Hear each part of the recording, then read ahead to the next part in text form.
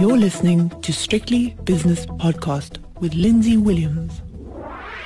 It's Monday, so it's time for Shapiro World with David Shapiro from Sasfin Securities in Johannesburg. I'm slightly more depressed than I normally am, David, because of a crime story that has sort of hit me quite hard because it's an area that I knew quite well, but we'll talk about that at the end instead of football.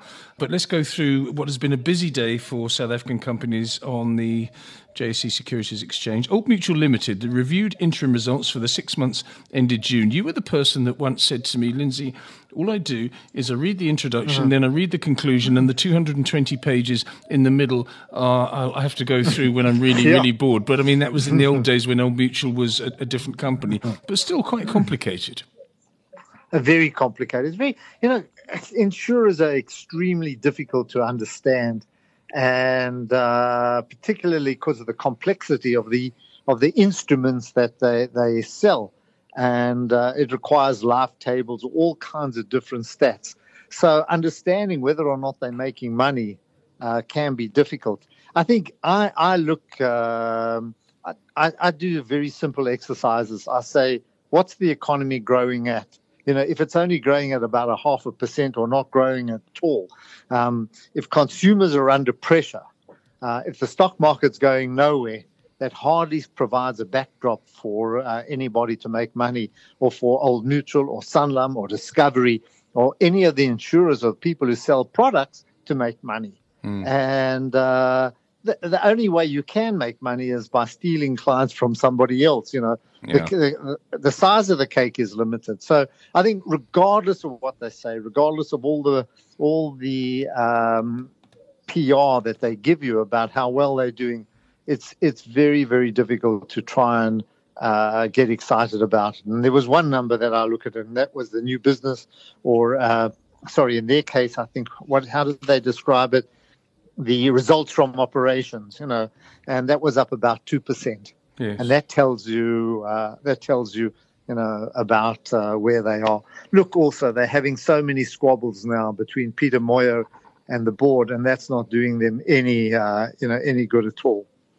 So the shares, I don't know. I think the whole market's down for whatever reason today, and Old Mutual down 2%. I don't think that's bad, but they have come down quite dramatically over the last couple of weeks.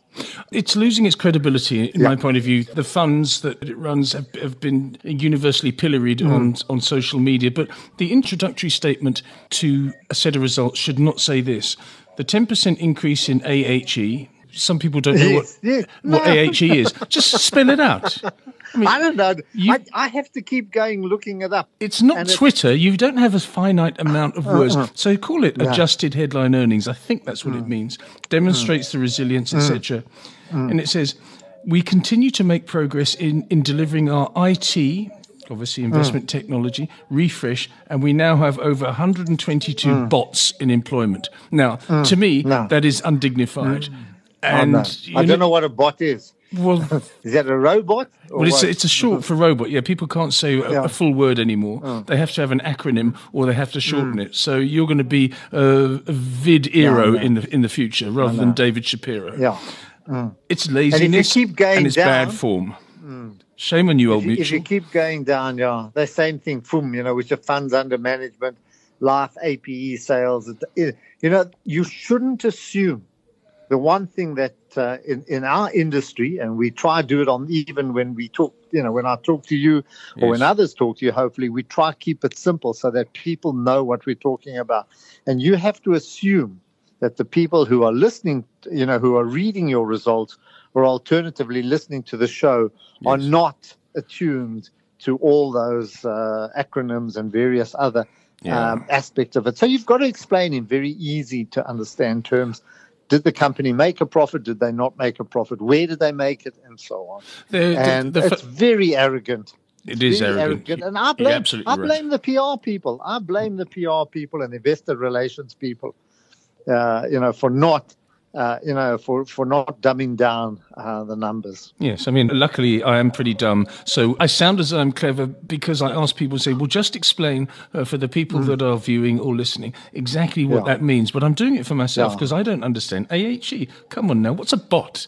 Why is Old Mutual putting in its opening statement for its results? It's an insurance company. Why are you talking about 122 bots? I'm not saying it's pathetic, but I say it's misplaced. RCL Foods was a moment ago up around about 13%. My 15-minute delayed screen shows it up 9%. This is a company that makes chickens and sugar, and both of those sectors under pressure. But it's done. But it's done very well today. Those are the two worst companies. I mean, two worst industries that you can ever be involved with: sugar and chickens. You know.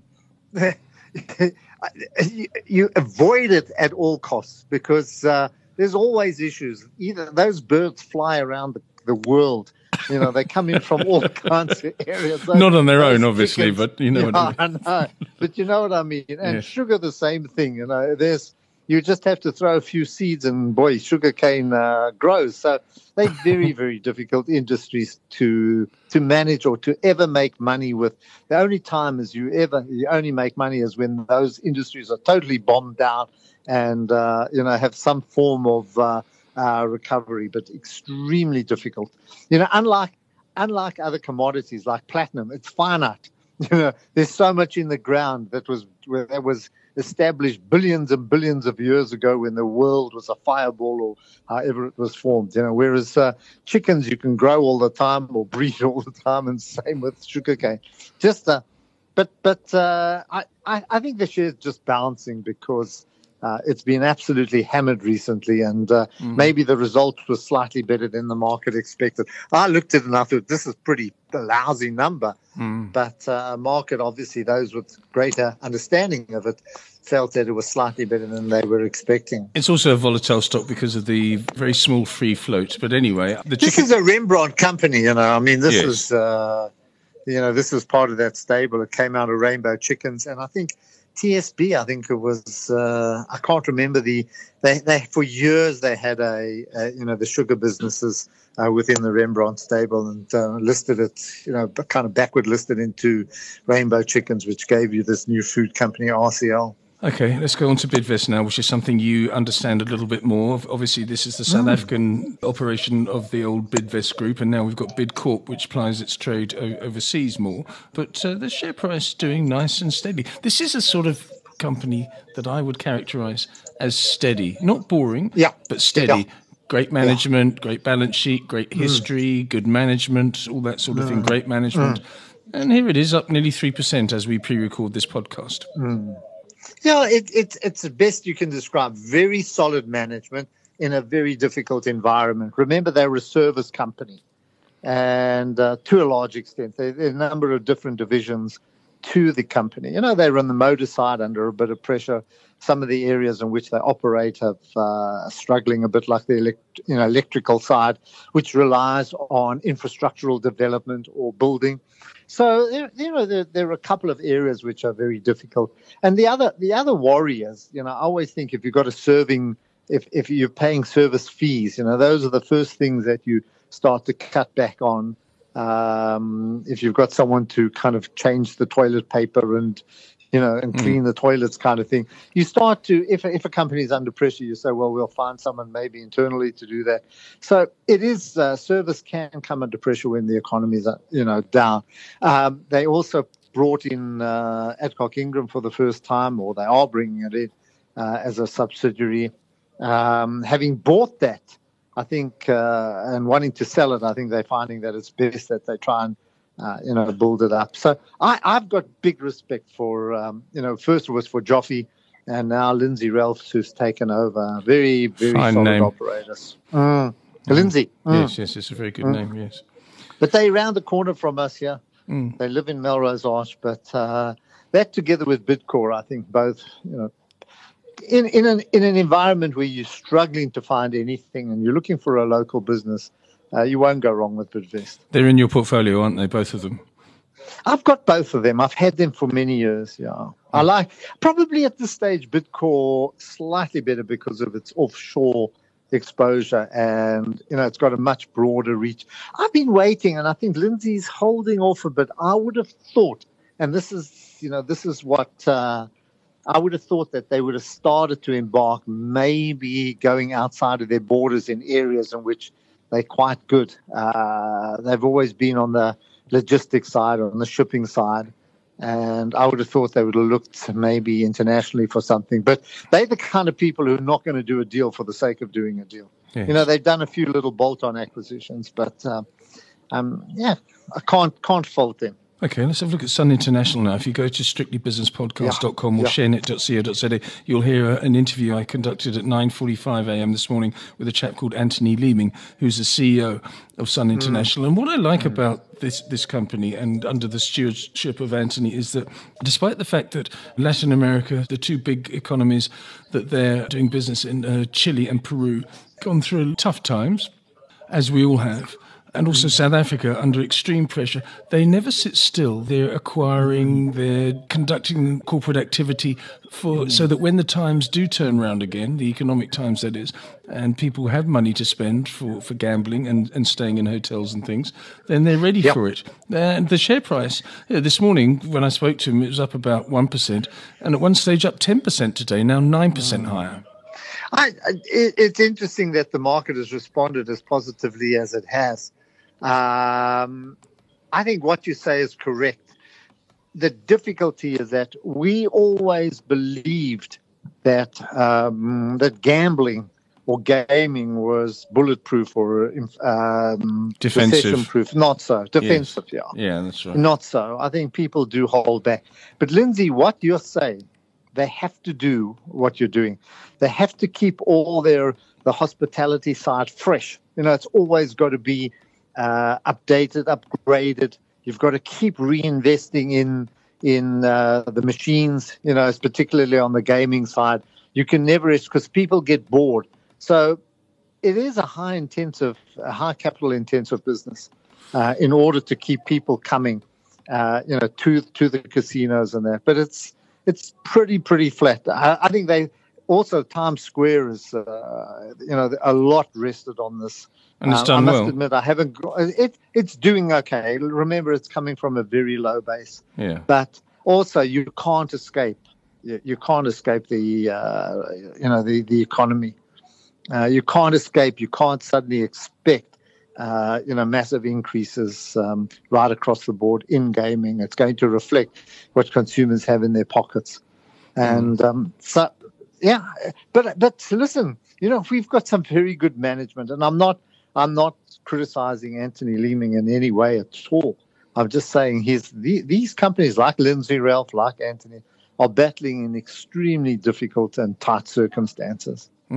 Anything else you're seeing at the moment? I've just spoken to Liston Meintjes, our friend and an ex-colleague of yours, and it's startling what's happened over the month of August, because the gold index, I don't know what it was. I think it was up 29%, and over the year, 93.9%. It's extraordinary. When you got the financials down 3.8, there's some amazing performances over August. And it's all in gold. You know me and gold. I'm not a gold bull at all. But I want to tell you something, that we have been, between gold and platinum, we have been seriously embarrassed on the local market, because the kind of gains that we've seen. Look, this is an industry which is very difficult. It goes flying up and it comes flying down, and it goes flying up and flying down, and it's very difficult to judge. I think what does come across, and credit to people like Piet Viljoen and maybe even John Bickard, yes, who've stood by their views and have actually benefited from sticking around. To be fair, the platinum miners and the gold miners, I think the shares have run well ahead of the profits that they're actually making. So there's a lot of emotion in the actual share prices rather than in the profits that these businesses are making. So, but the game is they scoring goals. I'm not criticizing them. They scoring goals. We not. And that's how you win matches. So but I want to tell you something that I picked up as well, because I went through the numbers. And Impala, Harmony, Sibanye, all of these have done incredibly well year to date. Impala up 135%, Harmony up 120%. But Lindsay, you know what's interesting? I go down to BHP, Anglos, and Glencore, and nowhere near those kind of returns. Anglos for the year to date, and don't give me last year, I'm just saying from the 1st of January, only up about 2%, and yet they've got Kumba and they've got Anglo Platts as two major subsidiaries.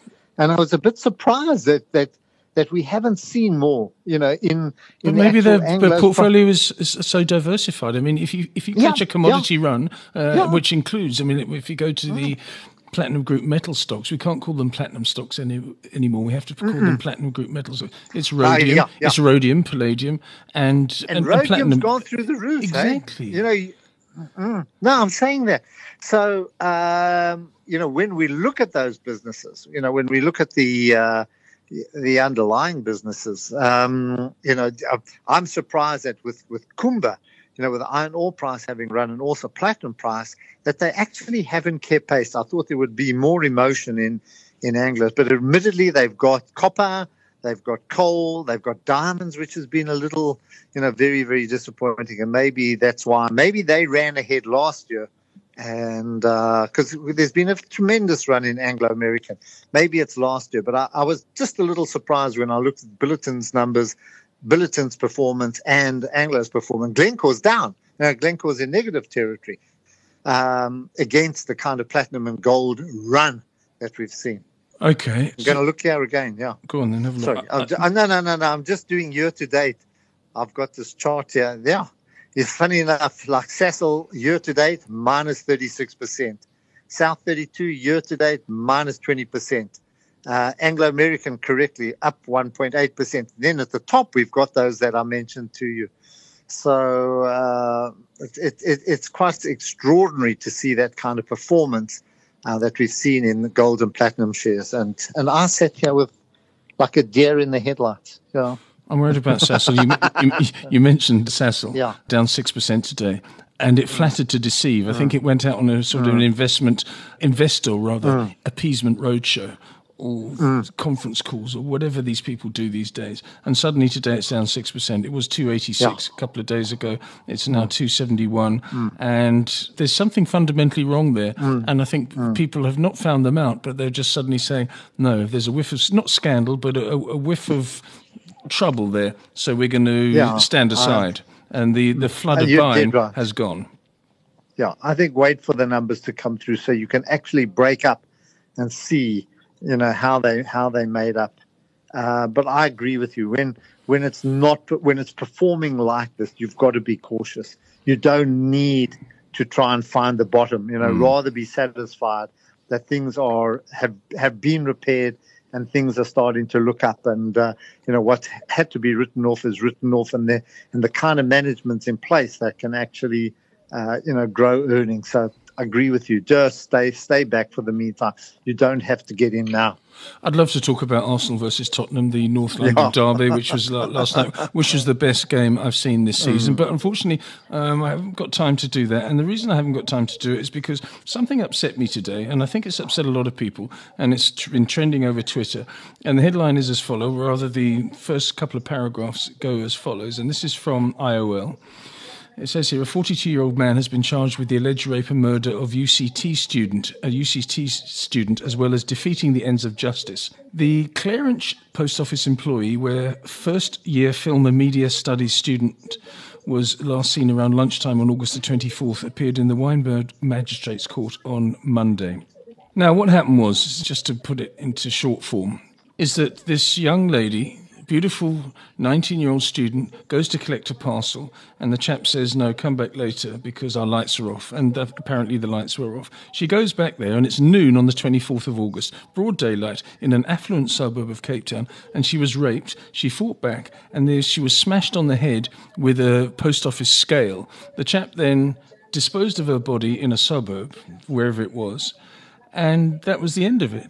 A 19-year-old university student, who was the future of South Africa, was just snuffed out, just like that, just because of some man's base Desires, yeah. And the thing that really annoys me, I mean, this is a familiar story across the country. It's not unique. What's unique is that it was in a post office next to a police station in an affluent Cape Town suburb, which is just mind-boggling, is that the South African post office have blood on their hands because this man had a criminal record. And if there's 28% unemployment in this country, couldn't they find one of the tens of thousands of honest, decent South Africans desperate for a job, but they employ a criminal?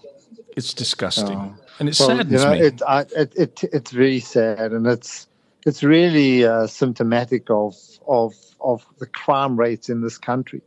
I think what makes our front pages, in fact, I don't even think these things make the front pages. They're probably on page 3 or 4. In any other country, there'd be outrage. And it happens all the time. I mentioned to you when you told me about this, of a young girl that was snatched this morning in Vanderbijl Park out of her mother's arms and held up for ransom for 2 million. They don't know where she is. And the problem is that you haven't got the kind of police. Our police services are not that they can actually solve this murder. Well, in the other murder, we know it's there. But how come you have a post office with only one worker where this person is able to do what he did? There doesn't seem to be any kind of control cameras, whatever it is. There's just no safety mechanism there to protect people. For me, it's our soft underbelly.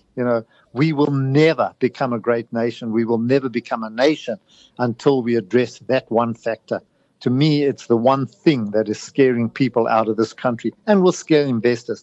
Until it's safe to walk the streets, Lindsay, forget about it. And you can have all the plans. You can have NHI. You can have development plans. You can have Tito Mboweni going on. People do not feel safe in the streets. They will never, ever invest in this place.